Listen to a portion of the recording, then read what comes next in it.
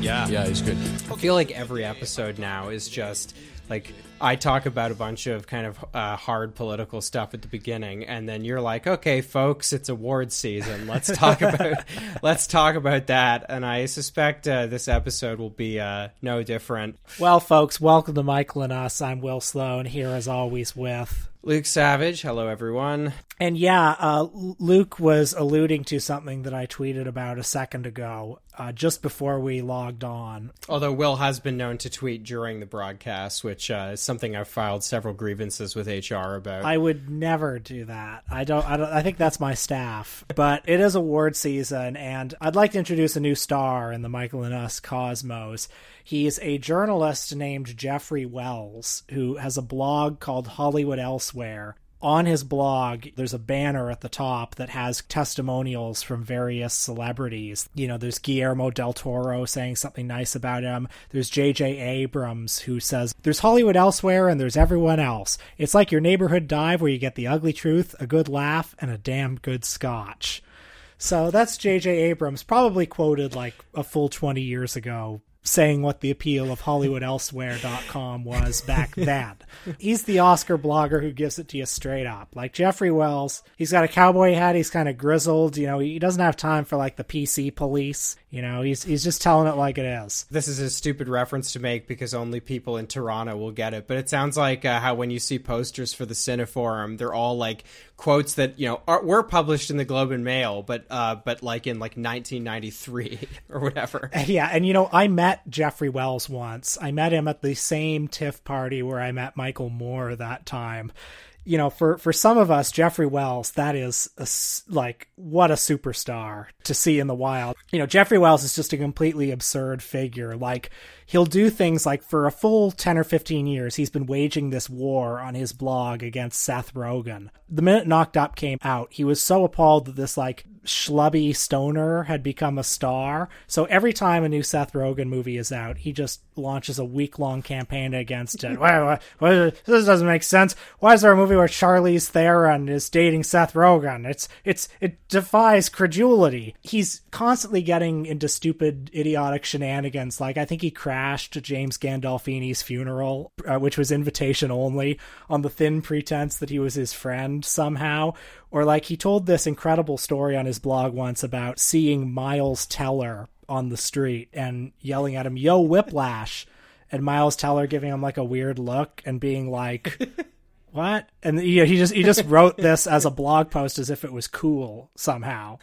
And I remember a year or two ago when the most recent Godzilla movie came out, he, similar to his issue with Seth Rogen, he did this tirade, this series of blog posts about how Godzilla was too portly now. You know, he thought that this was evidence somehow of the degradation of standards in our society. So when I met him at this TIFF party, I said to him, "Oh my God, you're Jeffrey Wells.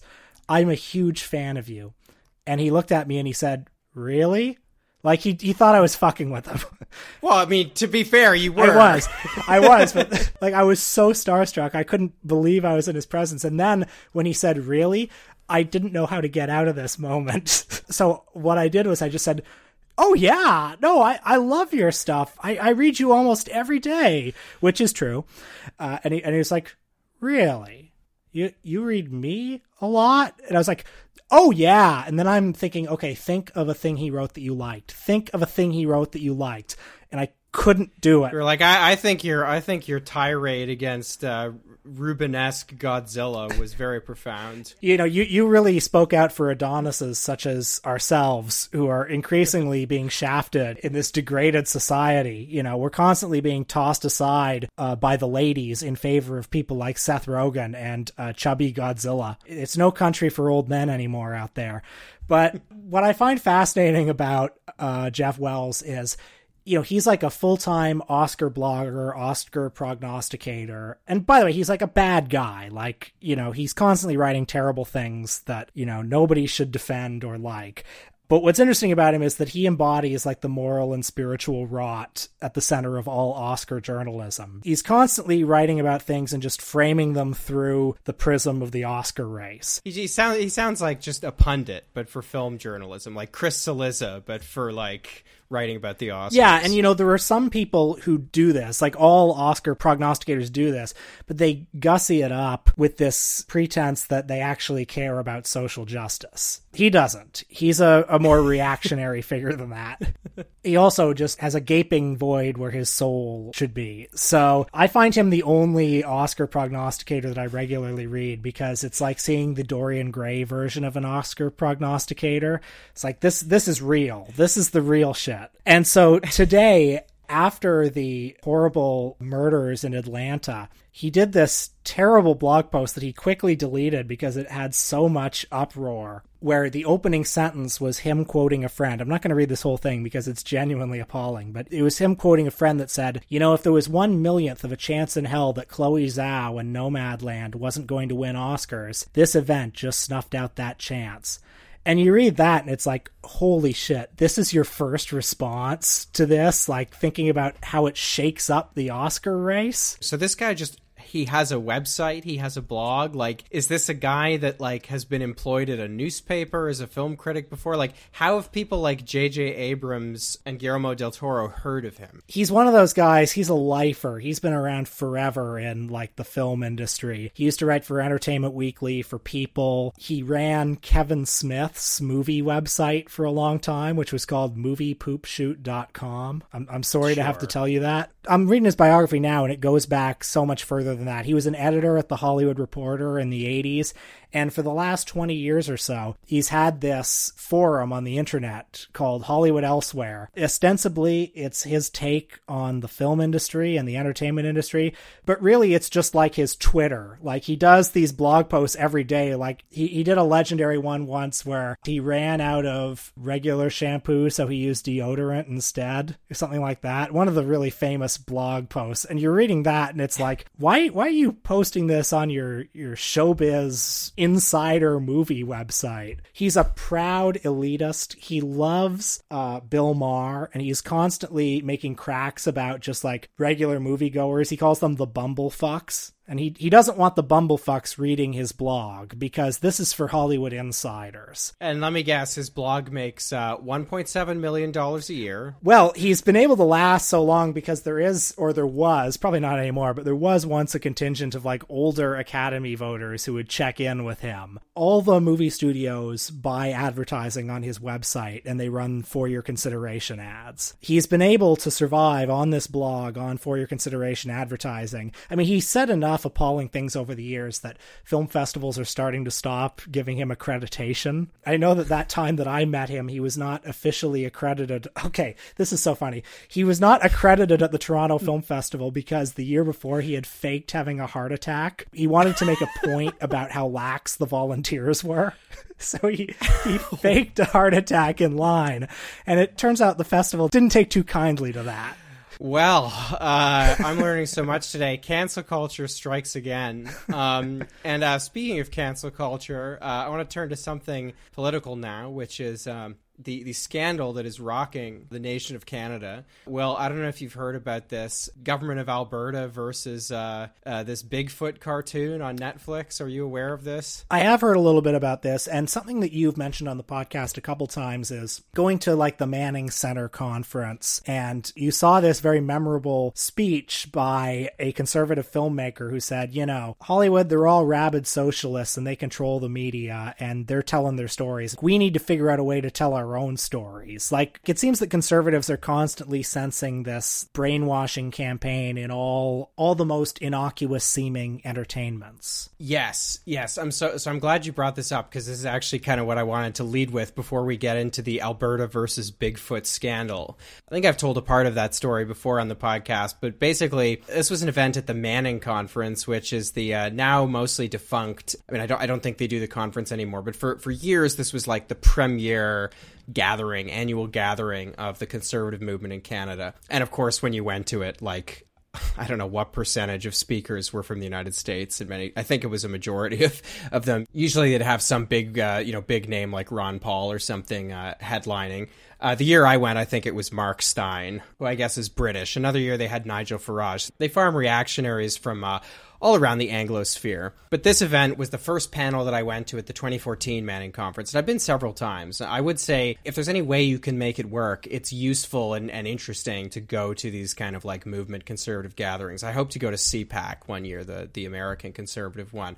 I did learn an awful lot, and I'm not being facetious there. It's tremendous to see what conservatism looks like when it's not trying to kind of filter its core ideas and rhetoric for a kind of mainstream audience. And in addition to being hilarious at times, it was a really interesting experience. And so this was back in 2014, the very first panel I went into.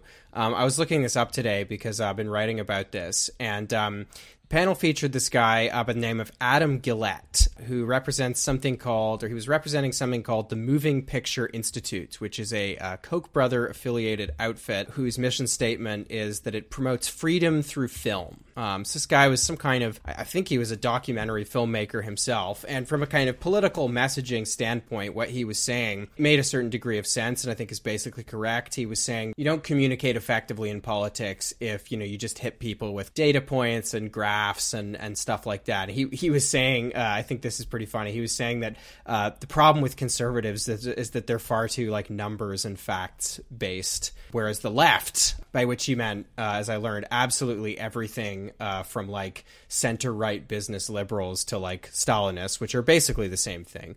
The left always leads with emotion, and they have these very powerful stories, he was saying. They always have this populist structure, this kind of David and Goliath structure, where it's, like ordinary folks fighting back against big bad corporations or whatever. And I think that's basically true, as a kind of like guide to political storytelling. I just want to interrupt you for a minute because I looked up the Moving Picture Institute, and on the creative council is Peter Billingsley, who played Little Ralphie in A Christmas Story. As too is the granddaughter of Cecil B. DeMille. Her name is Cecilia DeMille Presley. Again, I'm learning so much today. But anyway, yeah, I mean, I think from just a basic political storytelling point of view, a kind of populist narrative usually features some kind of like, Adam Sandler has to save the community center from the developers. That's right. Yeah. Yes, the classic populist folktale.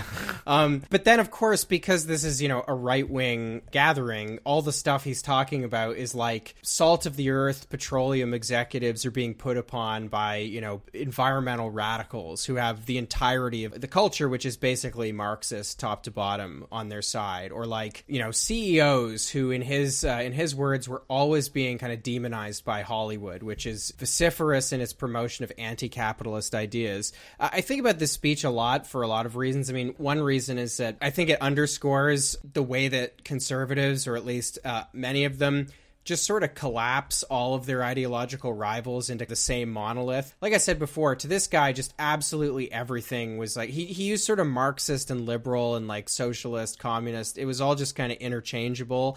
And a lot of the things he was criticizing, he was criticizing things which like might be culturally encoded as liberal, but were certainly not left or socialist spaces or institutions at all. But one thing that he was particularly concerned about was children's literature. I feel like he brought up the issue of children being brainwashed multiple times, or kind of inferring that was happening. And, I was thinking about this speech again, even before this Bigfoot scandal, because I was remembering that one of the things he specifically brought up was Dr. Seuss, which I guess is something conservative. Now that it turns out Dr. Seuss was racist, conservatives like him. But he was complaining about the Lorax, and he was calling it like Marxist propaganda for children. Anyway, it was a very funny speech. I mean, just like, unless you're immersed constantly in kind of the right-wing media ecosystem, like everything about it was absurd. Like the idea that Steven Spielberg and Matt Damon, who he specifically name dropped, I think, are like purveyors of anti-capitalist propaganda or whatever. Just like the idea of somebody taking such umbrage over something like the Lorax was incredible. But so fast forward to a few days ago, the province of Alberta, which for several decades has really been, the spiritual and ideological heartland of Canadian conservatism, It's been the province which, really since Canada was founded, has been the most prone to kind of right-wing rule, and a very small p populist sort of right-wing rule that will be familiar to lots of American listeners. Going back to at least the 20s and 30s, kind of, fire and brimstone type of conservatism, lots of kind of Pentecostalism thrown in there. It's a province, though, also prone to kind of corporatism, because it's just kind of had one dynasty after another that's one right-wing dynasty after another lasting many decades. So you had the Social Credit Party, which governed for I don't know how long, and then you had the Progressive Conservative Party, which in many ways was kind of, a similar thing under a different name. There were decades of unbroken PC rule, and then you had this very strange period between 2015 and 2019 where the NDP governed the province before it kind of returned to right-wing governance under the leadership of this guy, Jason Kenney, who is a kind of, he's one of the real kind of veterans of Canadian conservatism going back to the Reform Party days of the early 1990s and even before. He was a cabinet minister under Stephen Harper. So he's now the premier at the head of this new United Conservative Party. One of the things that was really animating to Albertan conservatives during the NDP's time in office was this kind of oil sands, grievance politics. Like, the NDP is attacking the oil sands, they're caving to environmentalists, all that kind of stuff. Like, really, extraction identity politics are like core to the Albertan conservatism, or at least a strand of it. And the superlative example of this is this thing that Jason Kenney created in 2019, I guess a few months after taking office. This is something which is called the Canadian Energy Centre, and it is essentially a publicly funded war room. I think that's the phrase they used, which it costs, I think, tens of millions of dollars a year. I think it has a growing budget, in fact, and is basically tasked, to its defenders anyway, correcting misinformation about the oil industry, stuff like that. I mean, it is quite literally like a publicly funded agency that exists to defend private industry, and particular private industry. Now, the latest crusade that the Canadian Energy Centre has undertaken is a pressure campaign against something called Bigfoot Family, which I think was #1 in Canada for a little while at least on Netflix when it debuted in February. So this is a summary of Bigfoot Family from the Toronto Star. In the movie, the Bigfoot father is joined by protesters after he comes out in support of a local wildlife preserve that is up for oil development before mysteriously disappearing. His son, Adam, eventually tracks him down with the help of some animal friends and exposes the oil tycoon's plans to develop oil by bomb before the hero gets a kiss from his crush. So sounds like nice, wholesome children's entertainment to me. Sounds like shit, I think. Yeah, I mean, I would never watch that. I'm not going to be watching it. But here's how the so-called war room of the Alberta government responded. They have a page up that reads, Netflix recently added a kids movie that is spreading misinformation about the oil and gas industry. The movie, called Bigfoot Family, was #1 in Canada and the US when it debuted on the streaming service earlier this year and peddles lies about the energy sector. It even shows oil being extracted by blowing up a valley using glowing red bombs that look like something out of an action movie. So they basically have, and I'll just remind you, this is a government-funded agency. They have a form letter that they have set up on a website that's like supportcanadianenergy.ca. They have a form set up so that you can send this letter to Netflix executives, registering your very grassroots outrage at this Netflix cartoon. And the demand it's making is that Netflix executives use, quote, their powerful platform to tell the true story of Canada's peerless oil and gas industry and not contribute to misinformation targeting your youngest, most vulnerable and impressionable viewers. And then the text accompanying the form says in like bolded and underlined, brainwashing our kids with anti-oil and gas propaganda is just wrong, and Netflix needs to know that. So, in addition to being very funny, there are several things I think are interesting about this. The first is how much something like this, this kind of absurd moral panic about a children's cartoon basically replicates all of the impulses animate conservatives today in their opposition to the left. All the things that they say are rampant among like everybody that they hate, you can find in something like this. So like intense snowflakiness and hypersensitivity, this kind of identity that's premised on victimhood, like even though the people who are doing it, who are assuming this identity are in fact very powerful, this is the government of a province. And then, lastly and most obviously, like the kind of urge to censor and kind of start a pile-on against ideas that are deemed to be offensive. And I'm definitely not the first one to have made this point, but I do think it's interesting and something you can find recurring again and again, the way that all of these kinds of grievances that are so animating on the right today are things that conservatives are so often doing themselves. I'd like to know, does the Canadian Energy Centre need a film critic? Because I am in the market and they seem like they might pay well. I am a freelancer. I am available. Yeah, well, I'd like to thank the Canadian Association of Petroleum Producers for sponsoring the show. Support ethical oil, folks. But the other thing I find interesting about this, I guess, is connected to this phrase woke capitalism that American conservatives have started using. Did you see this very strange thing recently where Marco Rubio, it seemed like he came out in favor of the union drive at Amazon?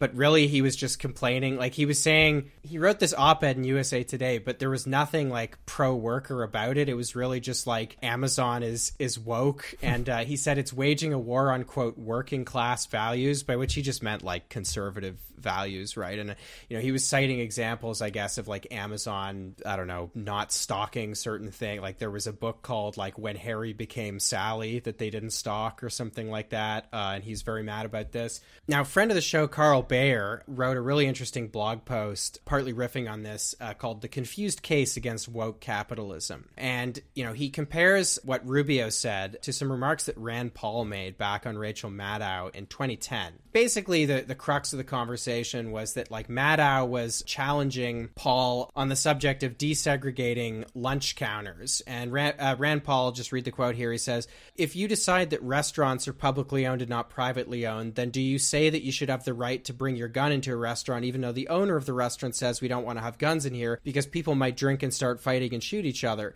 Does the owner of the restaurant own his restaurant or does the government own the restaurant?" And then Maddow basically keeps pressing him and saying that, this kind of libertarian defense he's offering, doesn't really make sense given that people were beaten and fought to desegregate, like Woolworth's lunch counters. And the position she's taking, which I think is the correct one, is basically that people either have a right not to be racially discriminated against or not. And the sort of private property defense really doesn't apply here. But that was very much the defense that Rand Paul gave. He said, I wouldn't attend. I wouldn't support restaurants that practiced and, that engaged in discriminatory practices or whatever. He absolutely would, by the way.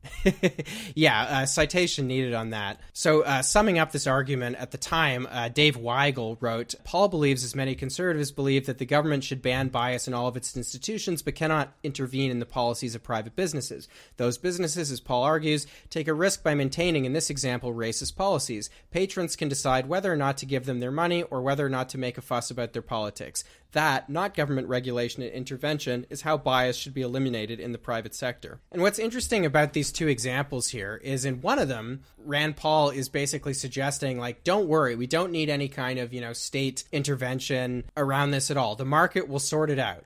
Discriminatory restaurants are just part of the free market, and the free market is self-correcting. So in a society that's not racist, a correction will just occur organically. And as Carl writes in his blog post, in other words, a decade ago, the right-wing position was actually the exact opposite of the line they're taking today. The position then was that capitalism is actually a good and appropriate way to litigate questions of wokeness. And now there's this whole kind of rhetoric against, like, woke capitalism, which, going back to this Netflix Alberta Bigfoot thing, that's very much the complaint there as well. Netflix, which is definitely not any kind of radical or socialist institution, it's a private business, produced this thing because there's a market for this kind of children's entertainment. And a state agency that's run by a right-wing government, was created by a right-wing government, is now complaining about this and saying, well, actually, this private business is obligated to broadcast right-think, which portrays oil and gas in a positive light. And I don't want to spend too much longer on this, but it is incredible to me both how conservatives today replicate so many of the features they decry on the left, while spending so much time complaining about the products of the very system that undergirds their whole philosophy, and trying to morally police the output of that system when it doesn't exactly replicate their values, which, again, is what they accuse people like us of doing. Who was it who said that politics is downstream from culture? Was it the late, great Matt Drudge who coined that phrase? Because conservatives really seem to believe that. They really seem to believe that politics is downstream from culture. And I mean, I guess liberals do also to a degree. Liberals are also constantly fretting about the bad influence of bad culture. But conservatives seem very interested in this idea of like being indoctrinated from a young age in a way that I don't think liberals are. I think liberals are more about kind of like disavowing or disowning culture, growing past bad culture as you become a older and better person. As you become woke. Yeah, whereas conservatives believe it's something that like you get drilled into you in the first 5 years of your life, and that kind of turns you into the person you are. I think it was Steve Bannon who brought the phrase politics is downstream from culture kind of back into general usage, but he was reinterpreting an idea from the Marxist thinker Antonio Gramsci. Oh, so it stretches before Matt Drudge is what you're saying. Yeah, it definitely does. So my pool of references does not. Okay, it begins with Matt Drudge and it ends also with Matt Drudge. With Jeff Wells. Yeah. When I travel across this great country, I'm lucky to meet so many people working hard to build a better future. My Canada 150 is a place where everyone has a real and fair chance to succeed. I pledge to work hard for all Canadians and to invest in our youngest leaders, you. Because together, we are Canada. We were incredibly blindsided at multiple points by this. We were naive on the politics. We were naive in how this was going to be seen. We own all of that. I wish others would also own their side of it. Well, especially the politicians. We were politically mugged, but not just us. Oh, these young people were politically mugged in the process. Well, anyway, we've got an episode jam-packed with Canadian content today. There's something I've been itching to discuss for a long time. And actually 9 months ago on our Patreon, we did do a kind of quick explainer when the scandal was fresh. This is the We Charity scandal, which a few months into COVID was really, I suppose, apart from the SNC-Lavalin scandal and blackface was kind of the biggest scandal of Justin Trudeau's tenure. Now, why are we discussing this now? Well, partly just because there's a new documentary about it from the CBC program, The Fifth Estate, which is an investigative program that's very good. But also because two of the central characters in this scandal were testifying again before Parliament a few days ago. So I confess I've watched an ungodly amount of the Kilberger brother testimony, which is all happening over Zoom, obviously, in the House of Commons. And it is absolutely hilarious. And earlier this week, the new testimony was no exception. For those who aren't familiar with this scandal, I mean, basically, early in COVID, in April, the Trudeau government announced this new student grant program. It was nearly worth $1 billion, a lot of money tied up in it. And as I understand it, the idea was to pay students to do, pay them not very much, so like less than minimum wage to do volunteer work of some kind. And late in June, Justin Trudeau announced that this program was going to be administered by something called the We Charity, which is an organization fronted by Craig Kilberger and his less famous brother, Mark. I say less famous because Craig Kilberger is kind of a child celebrity. You may have heard of him in the United States and beyond. And Mark is kind of a partner in the organization. It seems like kind of the brains of it, but is not as well known. Right. So the We Charity used to be called Free the Children, and it was founded in 1995 when Craig Kilberger was still a teenager. Craig Kilberger kind of made his reputation as a precocious campaigner against child labor around the world. He famously, as a teenager, had a meeting with Canadian Prime Minister Jean Chrétien, who, after the meeting, raised the issue to the Prime Minister of India. His real star-making moment, though, was, again, when he was still a teenager, he went on the Oprah Winfrey Show. Oprah financed the building of 100 schools all around the world to help educate children in underserved, undernourished communities. And from this, Craig and his older brother were able to build the charity Free the Children, which became We Charity. And if you're in Canada, you will be probably familiar over the last couple of years with the gigantic multimedia charity events that they would hold annually. I think they used to be, I don't know if they used to be annually. They used to kind of travel from school to school, from town to town with their We Days. Did you ever go to one of these, incidentally? I don't think so. It seems like the kind of thing that I might have like gone to an assembly for when I was in grade 10, but could not be more generic. Well, mercifully, I was never subjected to one of these, but the documentary has some footage from them, and they are, they have like the energy of like a Southern mega church, but then crossed with this kind of like crossed with a TED Talk, crossed with the kind of like neoliberal evangelism of Davos. Like you hear lots of just sort of vague stuff about, empowerment and how this is a movement. And all of you being here today, this sends a very powerful message. Right, yeah. What the message is, we're not sure. Yeah, right. But you are we are the people. It's like, I think there's a difference between we are the people and we are the people, don't you? Yeah. They're filling stadiums all over the country, gathering a star-studded following with their message of giving back. Brothers Craig and Mark Kilberger are rock stars of social change and co-founders of the We movement. Are you ready to change the world? Fueled by a desire to make the world a better place, Craig and Mark are mobilizing millions. This is the moment. So yeah, as with anything like this, mostly kind of like form and no content, and lots of corporate sponsorship, but also lots of celebrity tie-ins. So you get to hear about, youth empowerment and stuff, and this is all school children going to these things. But then, you also get to be like serenaded by Selena Gomez or, whatever. These events kind of happen around the world. They were a huge deal. Now, this documentary, which is called The Price We Paid, catches up with Mark and Craig Kielburger during their period of downfall, which has been remarkably rapid just over the last year. And these two guys were very closely connected to the Trudeaus, and therein lies the downfall. To turn back to the scandal, or like the scandal's political dimension at least, basically people started asking questions about the Trudeau family and also Finance Minister, now since retired Finance Minister Bill Morneau, their connections to the charity. I mean, Trudeau famously used what I think was his first public appearance after becoming Prime Minister to speak at a We event.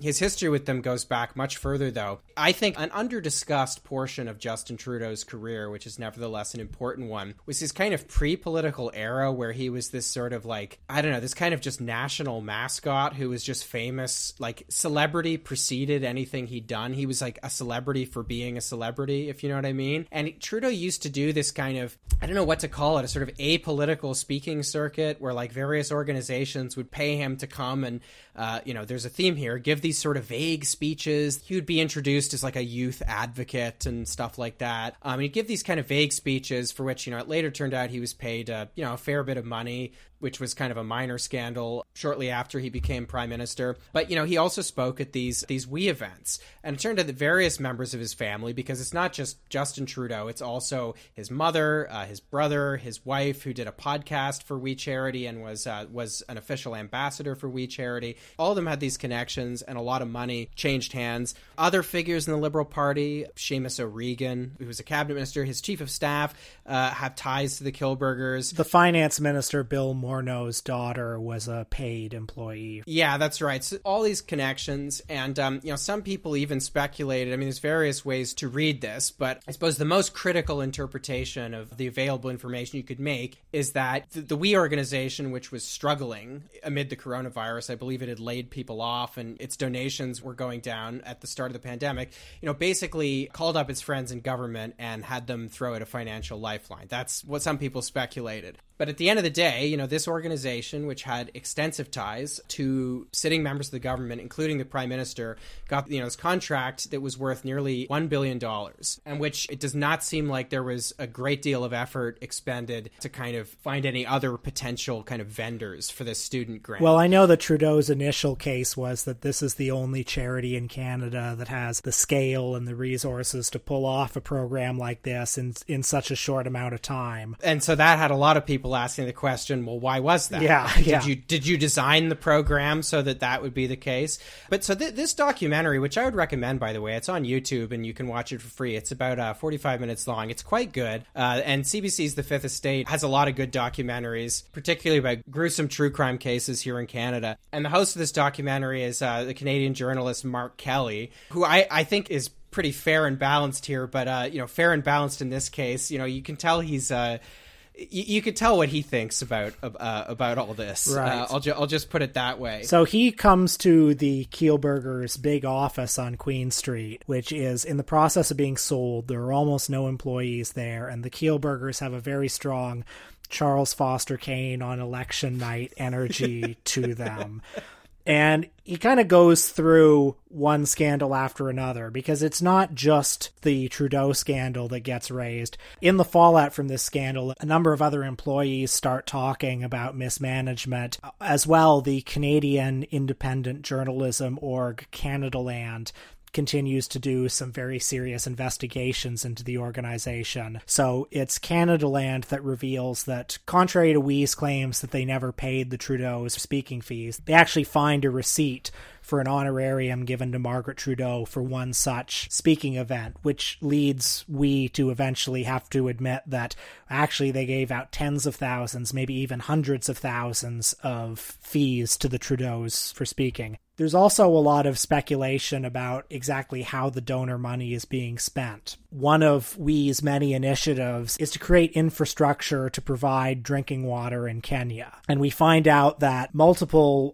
deep-pocketed donors received the exact same email telling them, your $5,000 donation single-handedly built this well. 5, 10, 20 people got this exact same email. So, where did the money go?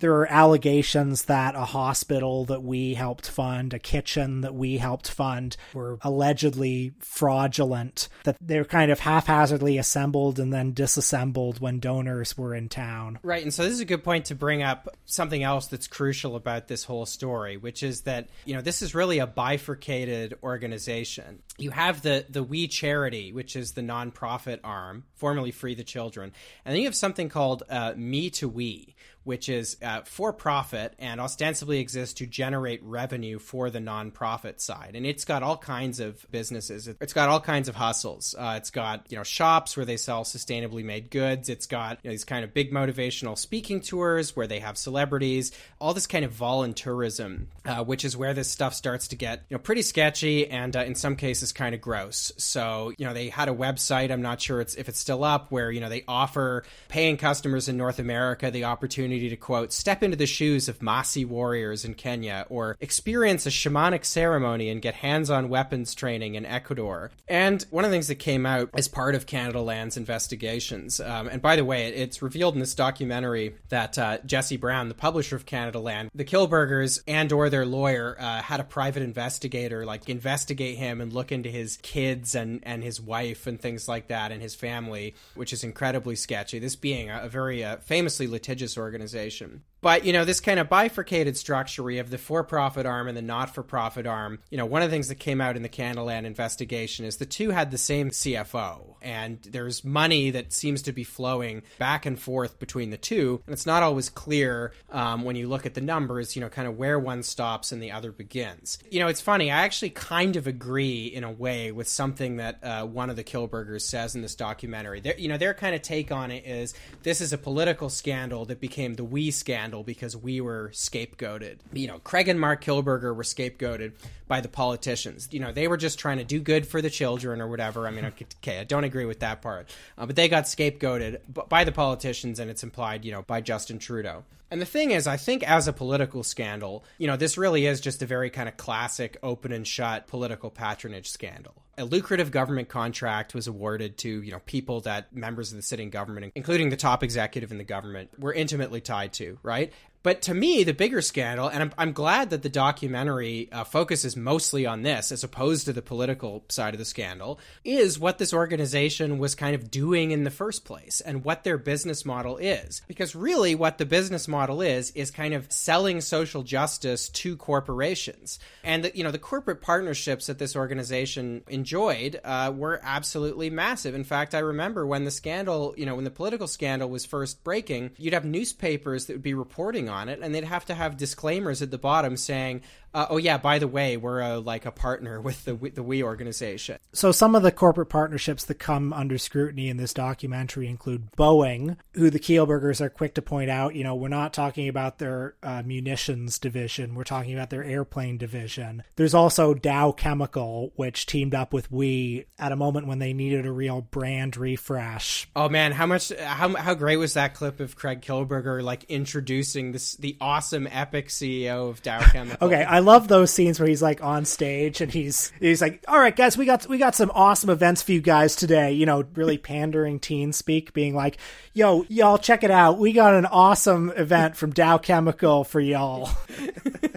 Yeah, I mean, we'll come back to the point in a second, but these events are absolutely incredible. And if you don't have time to watch the documentary, just watch a few clips from these events because they are extraordinary. There's another one that's kind of a bog standard, delivering canned goods to poor people during the holidays thing. That the key thing is that the canned goods are being delivered in Ford trucks. In a Ford F-150 specifically. Right. And then you have all these kids outside of a Ford dealership wearing Ford branded shirts and stuff like that. Yeah, we're just out here delivering food to those in need in our Ford F-150. Yeah. Always strategically mentioning that. Yeah, that clip rules. But as Will was saying, there's a lot of corporate sponsors like this. We mentioned a few of them already, but you also have RBC Bank, you have Cineplex movie chain, Microsoft, KPMG, the mining company Tech Resources. And another thing that's come out amid all this is the extent to which these sponsorships were absolutely integral to the business model of this company, and how if you look at it a certain way, it really starts to look like the purported business model, which is that there's this do-gooder arm that is subsidized by this for-profit arm. That the relationship is symbiotic, but it's kind of working in the other direction. So a page on We's website that I think has been changed now touts Mark Kielburger as a paid speaker, and it talks about how he can offer you insights into, quote, purposeful and profitable business strategies. And it says that Mark can help, quote, inspire brand fanatics to stay loyal to you, your company, and your cause, and add a halo effect to your product. And there was an internal pitch that came out, I think it was published either by Vice or by Canadaland, which touted the We Youth programs as opportunities for partners to, quote, improve their brand reputation, particularly by increasing consumer perception of partners' investment in their local community. And also saying that partnerships can, quote, drive consumer exploration, consideration, and purchase of products and services. So I don't really think there's another way to interpret that besides the Kielburgers and their organization were telling potential corporate sponsors, if you partner with us and give us your money, your brand will be enhanced because we have this coveted social justice brand. And one of the crucial moments in this documentary is one where Craig Kielburger is talking and he's recounting a story. And by the way he talks is absolutely extraordinary. I don't think it's exactly a coincidence that he and Justin Trudeau, who were both kind of celebrities from a very young age, they both talk in this kind of strange, hyper-affected way. They sound very similar. And so he's talking in this way and he's giving this speech and he's talking about how he was on a plane where he was talking to some corporate executive and he was suggesting that, the strategies in nonprofit business models could be adapted to the business models of for-profit companies. And apparently this CEO turned to him and after a long evocative pause said, "That's the most interesting idea I've ever heard." God, how come nobody had ever thought to combine those two before? And then Craig goes on to say in this clip, purpose is what makes people passionate about your brand. So again, the point here is that people are more likely to patronize your company and give you their money if they think you're also ethical. And, the Kielburgers in the documentary kind of offer the defense that, we were bringing the companies over to us, not the other way around. But I think that's pretty difficult to square with, some of the partnerships that they had. I don't know if this is playing devil's advocate, but I'm just going to throw this out there. This isn't so much about the Kielburgers as it is about just any charity that's operating at this scale. We live in a horrible, corrupt world. And let's take the Kielburgers at their word and believe that they actually do want to lift people out of poverty and provide clean drinking water and create sustainable solutions to the problems affecting our world. To do that at that level in our current system, you've got to work with corporate partners and you've got to work with evil, big-pocketed donors. Is there a way to do this work and not become corrupted? Well, I mean, that's why, private charity is never, especially kind of corporate charity is not a real avenue, social enterprise or whatever they call it here. It's not ultimately, a good path or a realistic path to social justice in any meaningful sense of the phrase. To state the obvious, a lot of the corporations that, you have to partner with to take the route that you're describing, are all implicated in, and, the system that they are themselves functioning in is deeply implicated in all of these problems that they're trying to solve. But frankly, turning back to this case study specifically for a moment, I don't really buy the argument that they give, because as one former employee is quoted in the documentary says, we is kind of the charity equivalent of Facebook, where, you use Facebook and you think of yourself as the customer, but actually you're not the customer, you're the product. Facebook is bringing everybody to the same place and it's collecting their information so that it can help advertisers, market directly to you. And similarly, at these WE Days, as this former employee says, the students are the product. And right after he says that, you see footage of Sophie Grenoir Trudeau, Justin Trudeau's wife, announcing, quite chirpily, Air Canada is the official travel partner of, WE Day or something like that. And, in proper context, you see something like that, and it really seems like that there's very little truth to the business model at all. And if, insofar as they do good works around the world, that's a very small percentage of the actual output of this organization. I do not want you to let anyone get away with telling you that you're the leaders of tomorrow, because you're already leaders today. Everything you do, the choices you make, the advocacy you have, how you have conversations with your friends, your neighbors, your parents matter and shape the world around you. You are leaders. I think you can extend this critique to just a lot of private charity in general, not just kind of corporate sponsorships. I don't know if we talked about this on the last episode, but when we watched the movie Stars and Strife, which was our last free episode, and which people might also have heard about on the latest episode of Chapo Trap House, there's a guy in that who, I think it's the guy from Home Depot, Langone or something. Yes. And he's talking about how he donated his hospital, which then, the hospital gets renamed after him. Then he paid the tuition fees of 30 people in this graduating class or something. And then you see him talking about how, that moment made me feel so good. That's a moment that can never be taken away from me. And I really do think a lot of private charity, it's not too cynical to suggest that a lot of it really is just sort of indulgences for rich people. Well, I just want to reassure everyone that if you subscribe to the Michael and Us Patreon, if you donate to us, none of that money will go to any of those tainted charities. Luke and I are going to be keeping it for our own ethical purposes, so you don't have to worry about it falling into the wrong hands. But, as has been exhaustively documented, extremely rich people often actually give a very small percentage of their wealth to charity. People who are less well off are far more generous with their money. But if you're a rich person and you can afford to give on a bigger scale, if you can afford to if you're the kind of person who can just casually give $60 million to, a hospital to create a new, hospital wing or something, you get a tremendous amount out of that arrangement. You are essentially buying virtue, and that's especially helpful to you if you're somebody who's made your fortune in blood diamonds or something like that. You're essentially buying an opportunity to have, public officials, municipal, state, federal, whatever, talk about what a great person you are.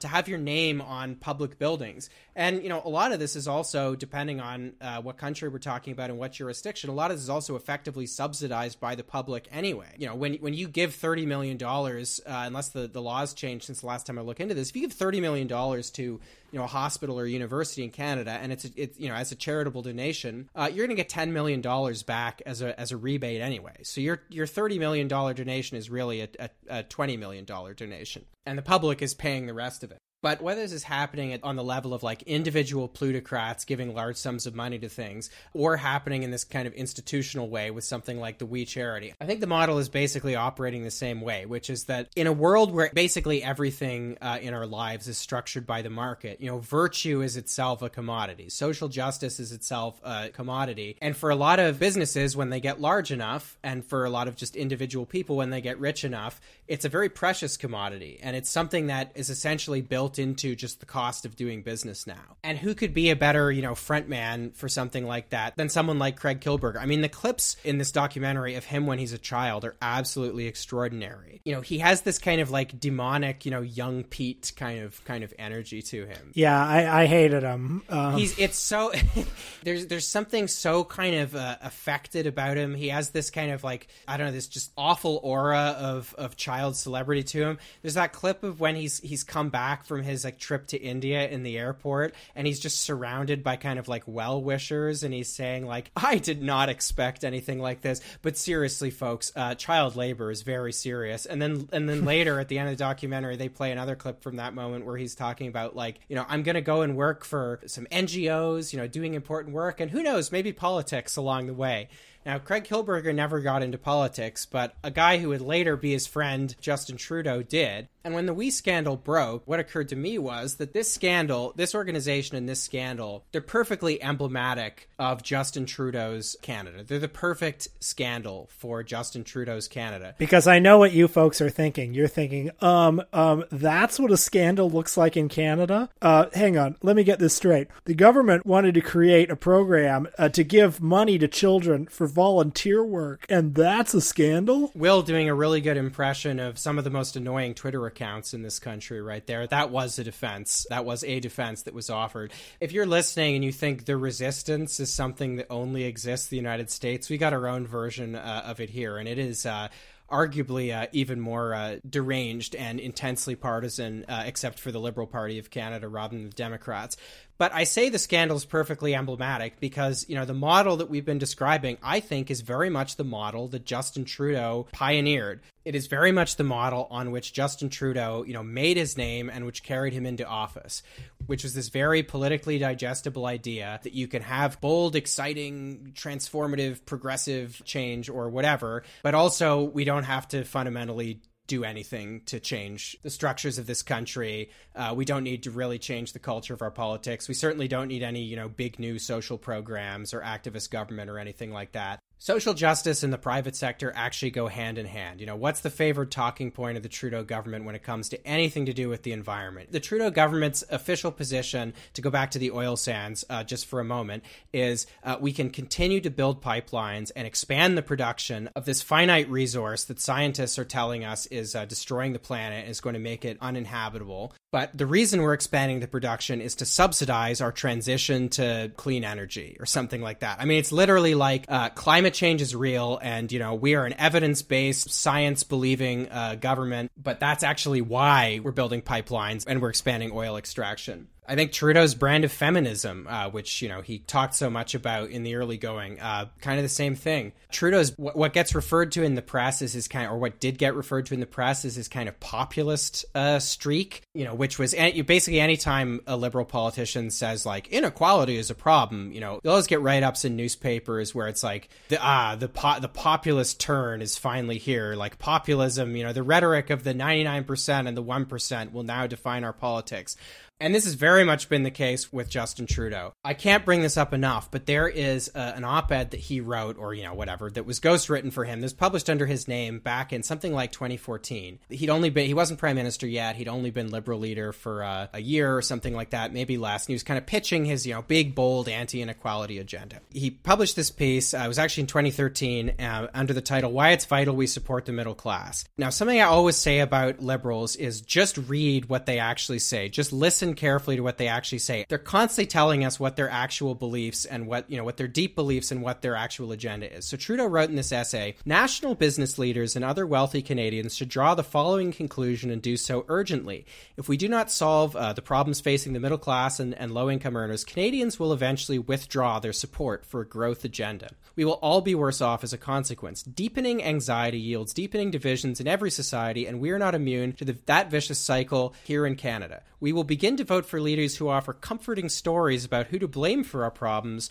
rather than how to solve them. So this was published in, major sort of business newspaper in Canada. It's addressed to kind of national business leaders. And I think, can kind of read between the lines a bit. And what he's really saying is, if we don't at least sort of pretend to be doing something about this, if we don't at least embrace kind of some rhetoric around inequality, fighting it, if we don't kind of ceaselessly talk about the middle class and stuff like that, people may actually start voting in governments that raise your taxes. I cannot get the phrase out of my head. I've never been able to shake it about, if we do not solve these problems, Canadians will withdraw their support for a growth agenda. That is such an incredibly evocative combination of words. And when he says, we'll begin to vote for leaders who offer comforting stories about who to blame for our problems rather than who to solve them. So namely you, the national business leaders. People may start getting mad at you when you're making record profits and everybody else is drowning. And, that's the last thing we'd want. We don't want to blame you. We're here as your sword and shield against that. But you gotta meet us in the middle and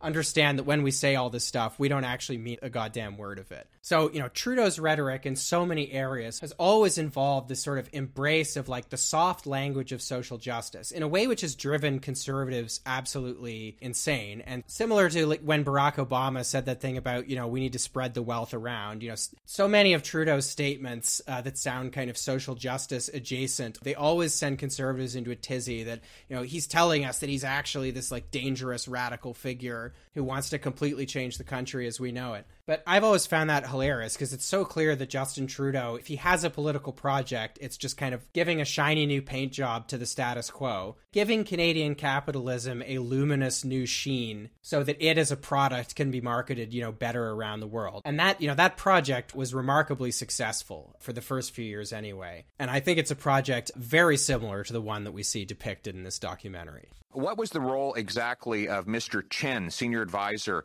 to the Prime Minister, in setting up this program? I don't think he had any role in it. Mr. Is that the answer for both of you? Yes, that's correct. Who are you referring to, sir? Can you repeat this, please? Ben Chen. There was no role. Craig, no role? Not that I'm aware of. Then why did you send him a message on LinkedIn on June 27th saying, "Hello, Ben. Thank you for your kindness in helping shape our latest program with the government. Warmly, Craig." Sure. So I sent 100 messages because I only had 8 people on LinkedIn before that. And so that day, 100 messages went out. My EA sent them to people to join on LinkedIn, and he was one of them.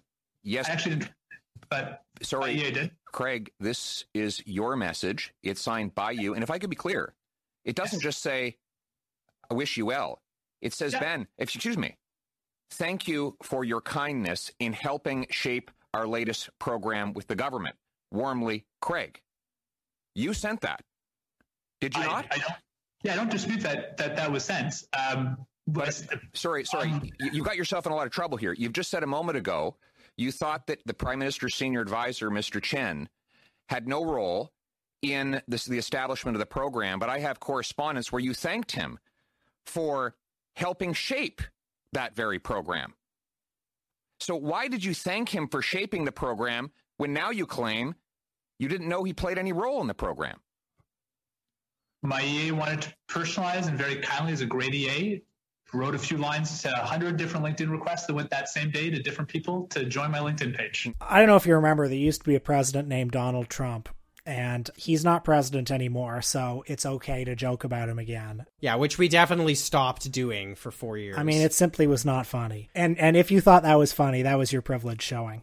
But anyway, I went looking online for clips from The Celebrity Apprentice because I was never an avid viewer of The Celebrity Apprentice, but I had a TV in my house in high school. I would occasionally walk past other people's TVs. I would see bits and pieces of it.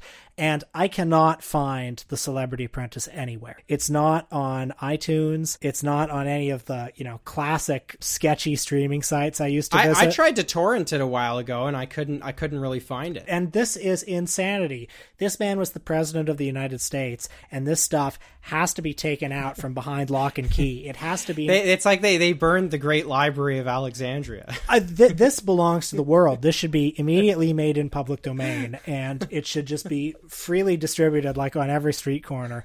Because I kept thinking of classic scenes that I could get some serious metrics turning into Twitter videos, So, I'll just tell you a few of them that I remember. I remember one from, I think, the season before it became The Celebrity Apprentice, when the regular Apprentice was just kind of winding down, and it was kind of low rent at this point. People weren't watching in the same numbers they used to, and one of the tasks that the people had to do was help design a charity event for one of the comedy legends, one of everybody's favorite comedians who had graciously deigned to come and do a charity event for Donald Trump. And that man's name was Joe Piscopo. And you saw Joe Piscopo at dinner with some of these Apprentice contestants. And I will never forget. I just remember him saying, they call me Joey Benefit. You got a charity, I got a tuxedo, baby. I just want to find that clip and spread it all around the world. I remember another one from the Celebrity Apprentice era of Trump on the phone talking to Andrew Lloyd Webber, who had just on London's West End opened his sequel to Phantom of the Opera called Love Never Dies. You see Trump in his office being like, "Hello, Andrew Lloyd Webber. I hear that the sequel to Phantom of the Opera, Love Never Dies, is about to open, and I'm sure it's going to be a huge hit." And then it cuts to Andrew Lloyd Webber on the phone in London being like, "Thank you so much, Donald. I understand that The Celebrity Apprentice is on its latest blockbuster season." And the last one I remember, my favorite clip, maybe in all of TV history, is Trump on the season finale, I think in 2011 or 2012. He's in his office in Trump Tower, and he's on the phone. And it begins with him going, "Thank you, Mr. Mayor. We're about to film the last episode of this season of The Celebrity Apprentice, and I think it's going to be really hot." And then he puts down the phone and, he stands up and he starts talking to the camera like Alvy Singer, being like, 12 celebrities, 12 weeks, and it all comes down to this week. But I gotta get myself to the Museum of Natural History." And so he goes downstairs and he tries to hail a cab. And who comes up? Champion race car driver Mario Andretti in a race car. "Oh my God, it's Mario Andretti. Thank you, Mr. Trump. I understand that you have to get your way to the Natural History Museum. Well, I can help you." So he gets in the back seat and they zoom through Central Park, and there's like a camera in front of Donald in the back seat, as he's struggling to keep his hair down. And then he leaves the car and he enters the Natural History Museum. Full house. Everybody giving him a standing ovation. He walks down the aisle, just like high-fiving everyone, cool as a cucumber. And he starts his monologue again. "It all comes down to this week." You may think I was building up to a point with this. I wasn't. I was just going down memory lane, and I want these clips. Anybody who maybe has taped this back in the day, dust off your VHS tape and send it to me. Well, because my brain has been completely poisoned by this podcast, as you were finishing that story, I was just picturing Donald Trump walking into a We Day celebration and Craig Kilberger up on stage just in his peppy kind of Church of Scientology voice saying, "Ladies and gentlemen, Donald Trump!" Hey guys, do you guys like The Apprentice? Woo, woo. Well, I don't think the Kilbergers ever did partner with Donald Trump, but a major oversight on their part, in my opinion. Now watch this drive.